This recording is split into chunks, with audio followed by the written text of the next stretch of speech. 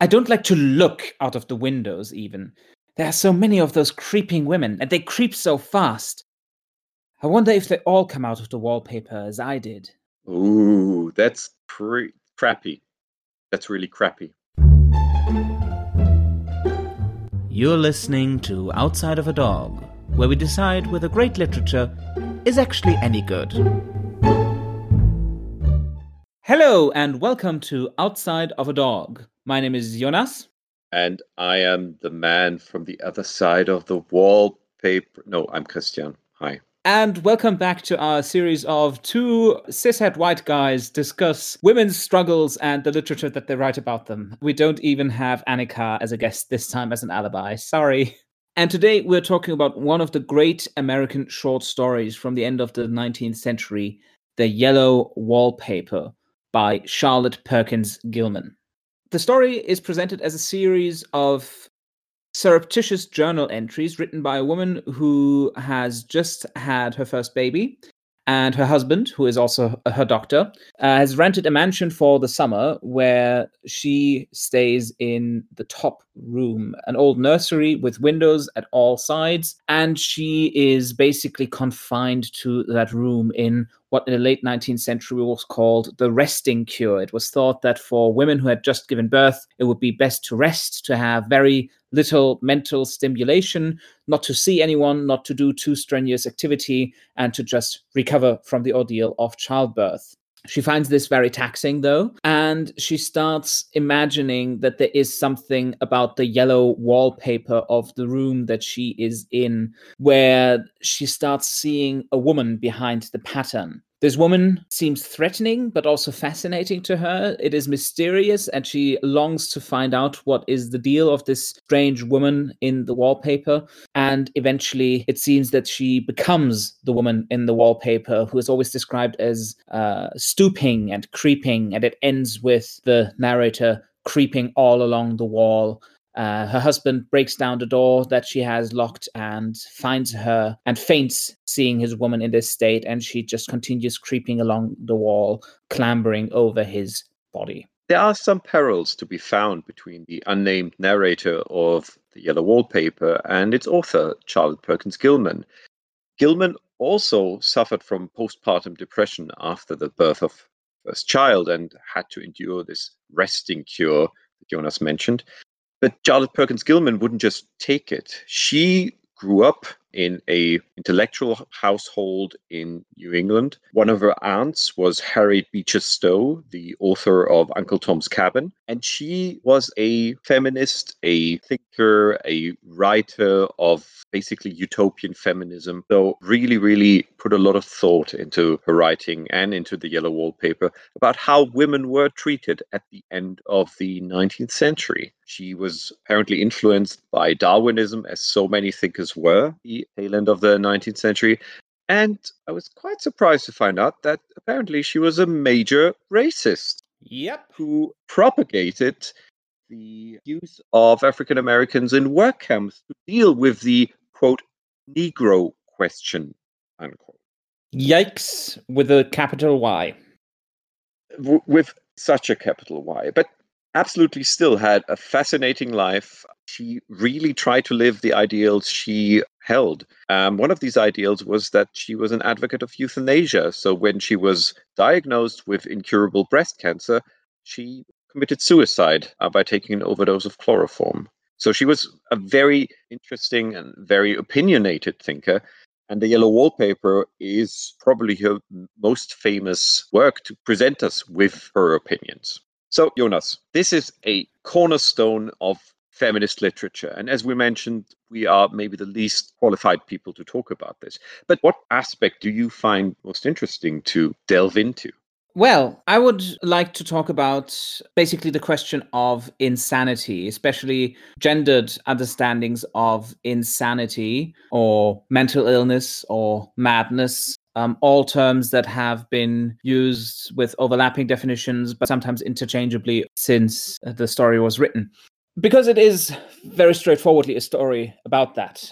You could read this on a surface level as a story of a woman who is prescribed a certain treatment by the men in her life, both her brother and her husband, who are both physicians. And this treatment, instead of making her better, makes her worse and drives her mad. She sees this woman in the wallpaper and imagines what this woman is like. She doesn't just see the woman in the wallpaper, as the introductory quote said. She also sees women creeping all over the landscape. And then in the end, she becomes such a creeping woman. So you can read this as the portrayal of a woman driven mad by the men around her. And this is something that we find a lot, isn't it? The mad woman in the attic. And she is literally in the attic. She is at the top of the house. And it seems that she's not the first mad woman who is confined there. There are sort of rings in the wall where you could shackle someone, and the bed is bolted down, so it implies somebody could have been tied to that bed. And also part of the wallpaper has been scratched off already. So it seems like some pretty dark stuff went on there. But also, this can be sort of read as a justification of the mad woman in the attic. She's not mad when she's put there, but she is turned mad by the mistreatment that she experiences very explicitly at the hand of men. What is also interesting is that her madness manifests in that vision of the woman behind the wallpaper, the woman that is basically trapped behind the wallpaper. And for a large part of the story, it's not quite clear what the narrator's relationship to this woman is. She seems to be afraid of her to a certain degree, but in the end, she rips off that wallpaper in order to liberate that woman. And I mean, that is a very, very obvious image that the madness offers some sort of liberation, that the mad woman, just like the mad woman in the attic, that famous book by Gilbert and Goober, is kind of a liberated woman. Gilman herself had commented and said that she had been accused of wanting to drive people crazy with this story. And definitely when you read it, you can sort of start feeling this sense of paranoia, this sense of dread that sort of comes over you. But she said she wanted to prevent people from going crazy, especially by drawing attention to this practice of the rest cure and discouraging physicians, such as her husband at the time, from prescribing it. The impetus of the story seems to be pretty obvious. I must admit, sometimes it almost seemed a little bit too obvious that this was about the negative influence of the patriarchy on a woman, that the madness was really just the fault of men, which it was. For example, one part of the resting cure that the narrator is prescribed is that she's not allowed to write. She's not allowed to journal. She has to do that in secret. And that seems to be a very, very clear indicator that men are regulating the cultural output of women and limiting it. Exactly the kind of thing that Perkins was doing. I think there was an editor of a magazine who refused to publish the story because he said, I don't want to disturb my readers like I have been disturbed by having had to read this story. So this is quite literally the patriarchy telling a woman that they will not let her speak, that they will not let her publish this story that she has written. So I was almost struck that it was that clear that a woman at the end of the kind of Victorian or Gilded Age was writing so bluntly and so obviously about the negative influence of the patriarchy. Yeah, on the one hand, it is so, as you described it, blunt. And I think that's what made for the story's impact and the controversy that it caused at the time. But I think that does not explain why the story has endured so much. Because on the one hand, it is really blunt and there's this really obvious interpretation of it.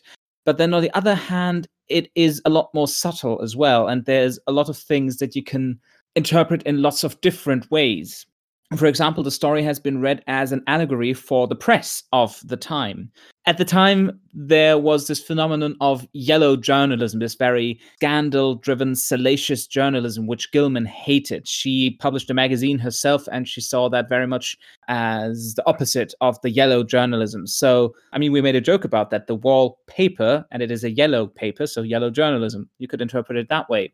And then there is a reading that connects it to Gilman's really horrible racism, which you already mentioned. Scholars such as Denise Knight have published about this, and the way that the woman in the wallpaper is described is certainly very comparable to racialized ways of talking. She is stooping. She's seen as less than human. She is seen as bestial. She is, of course, associated with the color yellow, which at the end of the 19th century was a color that was very much used in reference to especially Asian immigrants. And at the time, of course, there was the Chinese Exclusion Act, which was the first act limiting immigration into the United States. So there is a current that you can read the woman in the wallpaper as this sort of racial other that is threatening this white woman in the room.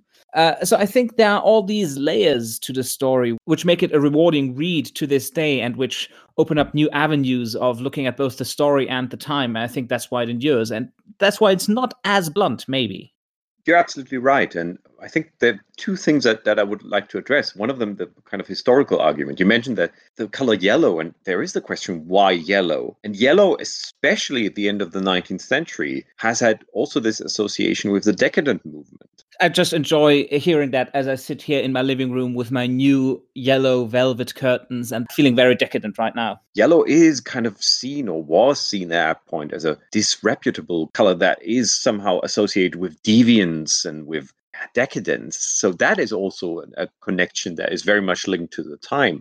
On the other hand, this endurance is, you're absolutely right. It's not just because it's a blunt message, but because it is also something that just is still true. That especially women have to kind of deal with how they are treated and how their bodies are regulated. How this medicinal view is still very, very much a male view. There was just last year a lot of reports about how medicine is still mainly based on or focused on male bodies. And women sometimes even suffer from that when it comes to way, for example, certain drugs are administered and so on.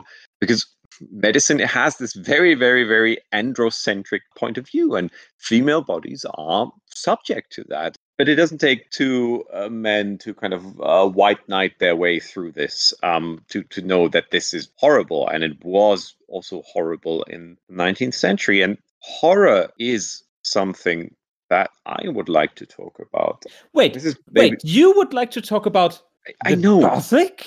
I know, it is so surprising. Absolutely. This is part for the course, obviously. But this is something that I think is almost overlooked, that this is, after all, still a horror story. This is very much in the vein of, let's say, Edgar Allan Poe, for example. These stories that are describing protagonists sent into madness. Only in this case, it is not a man who is killing another man for some perceived slight or because he thinks he has the evil eye or something like that. No, it's descent into madness for a woman. So that's already an interesting aspect. But I think this is another aspect of subtlety, the way that the story kind of paints the picture of the woman behind the wallpaper is actually absolutely terrifying. And it can be even kind of separate from the gender politics, basically, of the day. This is a very, very thrilling and a very, very terrifying description of something that you can imagine. How being confined in a space somehow, in some subtle way, kind of drive you mad, basically. How that... Do you think people nowadays could empathize with feelings of anxiety and delusion because they're confined to their homes? I don't know. I'm too busy clawing at my walls. This feeling of horror is very, very present. And again, it's part of a tradition, obviously. The end of the 19th century in both Britain and the US was a kind of revival of the Gothic. This is where you get Dracula. This is where you get Dorian Gray. This is where you get Jekyll and Hyde. And actually, the Yellow Wallpaper reminded me very, very much of another New England author who was a little bit later, but who also described these kind of limits of the human psyche, of how fragile our minds are, and who was also intolerably racist, H.P. Lovecraft. That's interesting. So the woman in the wallpaper is sort of a manifestation of an elder god in that reading. Lovecraft loved this story. Oh. Despite whatever else his opinion about women might have been, he really liked this story. He even wrote a short story that was called The Dreams in the Witch House, which describes a similar kind of scenario, which introduces this Lovecraftian concept of non-Euclidean geometry, kind of a room that is somehow off. And I think that is absolutely something that everyone can relate to. You don't have to agree with whatever other horrible views these authors might have had. But what the Yellow Wallpaper definitely describes is this feeling of the uncanny, this feeling of something is not right. And that can be very, very clearly linked to the criticism of the patriarchy. But it is also something that everyone on a very primal level can relate to. What I found really intriguing about this reading of The Yellow Wallpaper as a straight up horror narrative is that it has all these trappings, but they're sort of hiding in plain sight. As I described earlier, there are implications that the nursery is set up in a way that you could confine someone there, that you could strap someone to the bed or shackle them to the walls. And there are indications that that has happened and that somebody has already tried to rip off part of the wallpaper as far as they could from the bed. And this is like one of those cases in the horror movie where people walk into a horrifying situation that is obviously evil and is going to kill them, and they don't notice. You know, just imagine you walk into the top room of a mansion and you see, oh yeah, somebody scratched off that wallpaper there. This is where we'll sleep. I mean, it's almost ridiculous. If your husband tells you that everything is okay and you shouldn't worry and this is the perfect room for you because of the windows, then obviously, why not? For me, as a Gothic scholar, that kind of jumped at me. There is a reason why the Yellow Wallpaper is not just a realist story about how the men are suppressing this woman. It needs this kind of tinge of horror, this tinge of madness, kind of really drive home the effect that the seemingly normal. Yes, obviously men decide what's going on. Yes, obviously women are hysteric and need to be controlled for their own good. That this is far from normal, that this is something that is horrible, and this is something that can only be expressed in a horror story. But let's talk about the style of the story, which is one of those cases of 19th century literature where I run into a problem. I just cannot suspend my disbelief that these are actually clandestinely written journal entries where the narrator again and again refers back to, oh, I'm really not supposed to write. Oh, someone is at the door. I have to stop writing this now, and then goes on for another paragraph. Do you think that is really necessary? Does that add anything to the story, or could it just be written as an interior monologue and you would accept that, well, I don't know how she wrote any of this down, but I don't care because, well, it's fiction? I actually agree. I think the suspension of disbelief, for at least our modern perspective, is sometimes a bit hard.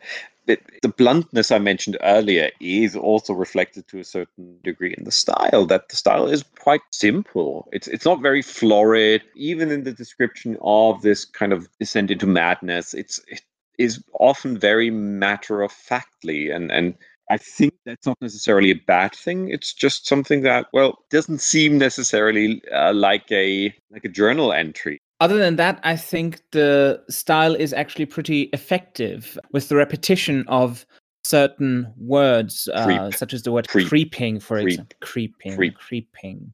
It has this sort of haunting effect, which is very, well, I'm trying not to make the joke we made at the beginning already, but it is just very creepy. Especially because it's never described what creeping really is. Is it just... Yeah, is the woman in the wallpaper sort of bestial? Is she walking on all fours? Is she? It reminded me of the Yahoos in Gulliver's Travels as well. Or is she really just creeping in a more modern sense, like stalking or stealthily walking? It's that you're absolutely right. It's very effective. It's very evocative. That as simple as the style sometimes seems to be, it also leaves a lot to the imagination. The wallpaper is described as horrible, and the pattern is described in kind of a specific way, but you never really get a clear image of the pattern because the language never kind of seems to be enough to describe how horrible it is and how it really looks.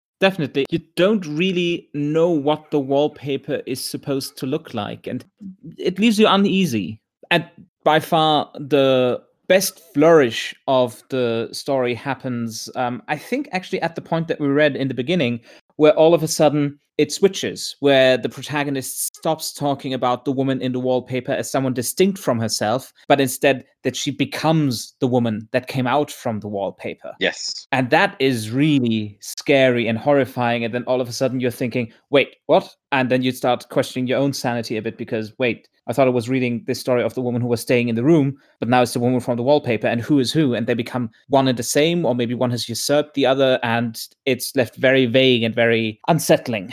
This already sounds like we're talking about our highlights and lowlights, or in this case, the woman caught behind the wallpaper and the woman creeping freely out in the countryside. I think my highlight, not so much my highlight of the story, but my highlight of the experience of reading the story this time was realizing that actually she's not confined to the room. She can leave the room, she can go throughout the house, and she can go around the garden, and she can even go for walks and get some exercise. But still, because she cannot see anyone and because she cannot write or read, it is not enough. So I sort of misremembered the story from way back when I read it in a class on women and insanity in literature. I thought she could not leave that room, but now I realize that actually the limited mobility and freedom she does have is not sufficient to keep her sane.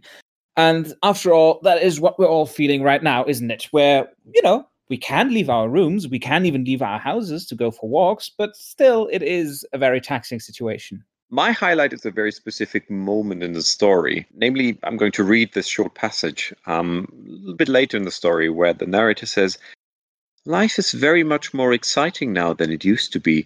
You see, I have something more to expect, to look forward to watch." That little description for me summarizes very neatly kind of mixture of both still horror, but this slow realization that as you mentioned, that the woman is identifying with the woman behind the wallpaper. And just reading that kind of gives you this kind of tinge of like, oh, I see. It shows how quickly it can change from horror into something horribly positive, at least for the narrator. I think my low light is really a mix. Because it is such a short story, which is so tightly constructed, there isn't much chaff to go around. My low light would be the already mentioned stylistic contrivance of these being secret journal entries, which didn't really convince me. And then also knowing about Gilman's views on race and the readings of the Yellow Wallpaper as an allegory for the intrusion of quote unquote foreign races. Reading it this time really made me realize a lot more how racialized the terms in which the woman in the wallpaper is described are. And that just left a sort of bitter taste in my mouth. For me, the low light, to a certain degree at least, is the presence of the husband, John. Maybe that's just, again, the white male speaking, hashtag not all men, but he is, from the beginning, is so obviously bad. Just the first description that he laughs at her and that he's practical to the extreme. And even back in the 19th century, that I think was kind of a hint at, that is a bad dude. That is a bad influence. And maybe you need it, but I think it would be almost more interesting if the husband was more caring, if the husband was a little bit more empathetic, and still he couldn't keep his wife from kind of being oppressed by patriarchy, because that's what happens. However, Jonas, is the Yellow Wallpaper a short story that our listeners should read? Well, I would say yes, because it is very interesting, because there is a lot to read in it, a lot to take from it, and because it is very short. I happen to know for a fact that we both read it the same way this time. We read it to somebody else, which maybe was not such a good idea. It's not the kind of short story you would read for a date, but they didn't chuck us out yet, so probably we didn't do irreparable They damage. haven't gone mad, as far as we know. No, but I think it is something that you can read fairly quickly over the course of half an hour to an hour, and you will get a lot from it. So why don't you go ahead and read it? I not only agree with what you said, but I also think that this is one of those texts that is almost indispensable. Like this, like I mentioned, this is a cornerstone of feminist literature, and for a reason. Perkins Gilman's perspective is so clear and yet so subtle, and it has been so influential that you should read it. And as Jonas mentioned, it is short and it is interesting. So I would say definitely yes. But maybe you're not convinced by these two ringing endorsements and you want to read something else instead. So, Christian, what should these naysayers pick up? I would like to recommend a, again, shocking Gothic story that is, again, from the very twisted perspective of a female protagonist, but this time it's actually a more positive portrayal of female agency. And that is We Have Always Lived in the Castle by Shirley Jackson. Shirley Jackson is probably one of my favorite authors. I really love her Gothic fiction, very psychological, very tender in a weird way, but still horrifying. And We've Always Lived in the Castle is less of a horror story, but still very, very Gothic. And I won't spoil anything else, but the narrator of the novel is a much more positive portrayal of the kind of mad woman in the attic. So We've Always Lived in the Castle by Shirley Jackson. I would recommend another story of a woman who is confined and who, due to medical treatment, doesn't really do very much or can't really do very much. But in this case, she chooses this, or at least she thinks that she wants to do that, and she thinks that it will do her good. I want to recommend My Year of Rest and Relaxation by Otessa Moshfegh. I almost recommended that. This is creepy. It's almost as if we're recommended very it. similar people. It is about a young woman who just graduated from college and who thinks that in order to set her life straight, in order to overcome her various anxieties and troubles in life, it is best for her to sleep for an entire year. She attempts to do so with the aid of increasingly strong narcotics which are prescribed to her by a doctor. However, it keeps being interrupted. Her former roommate and other people in her life keep thwarting her plan of sleeping for an entire year, much to her chagrin. And in the end, she succeeds, and her life does get better. Or does it? So my recommendation is My Year of Rest and Relaxation. However, maybe you disagree. Maybe you think that the Yellow Wallpaper is trash and should be ripped out, not just from the wall, but out of the books of literary history. If you think so, write us an email at outsideofadogcast@gmail.com. You can also find us on Facebook at Outside of a Dog. You can follow us on Twitter at Outside of a Hound. And visit us on our webpage, outsideofadogcast.com. And if you have some loose change lying around, why not give it to us and visit our Patreon at patreon.com/outsideofadog, where for $5 a month, you can get access to our special episodes where we discuss adaptations of works that we discussed on the main feed. Now, there is no adaptation of The Yellow Wallpaper that we can talk about for our Patreon episode this month. So, Christian, what are we watching instead? Why do I have to say it? We got rid of that reputation. But let's stay with unreliable narrators and let's talk about the film adaptation of Nabokov's Lolita. So, find us on Twitter, Facebook, write us an email, and become our patron on Patreon. And come back next month for another regular episode. And Christian, what will we be discussing then? I cannot suppress it anymore. I am the Gothic guy, after all. And I think it's time. I think it's time to tell Igor to get the brain from the graveyard and fire up the old electricity machine and finally discuss Mary Shelley's Frankenstein. We'll do that if by then we're still alive! We're still alive! Thank you very much for listening. For more information, visit outsideofadogcast.com. We're checking our privilege. Check. It's still there. Nice. That's not what it... Okay, anyway. Can you check your privilege like you check a coat? Like you give it away for a bit and then you have it again, but you're always sure that you'll always get it back? All the single ladies creep through the wallpaper.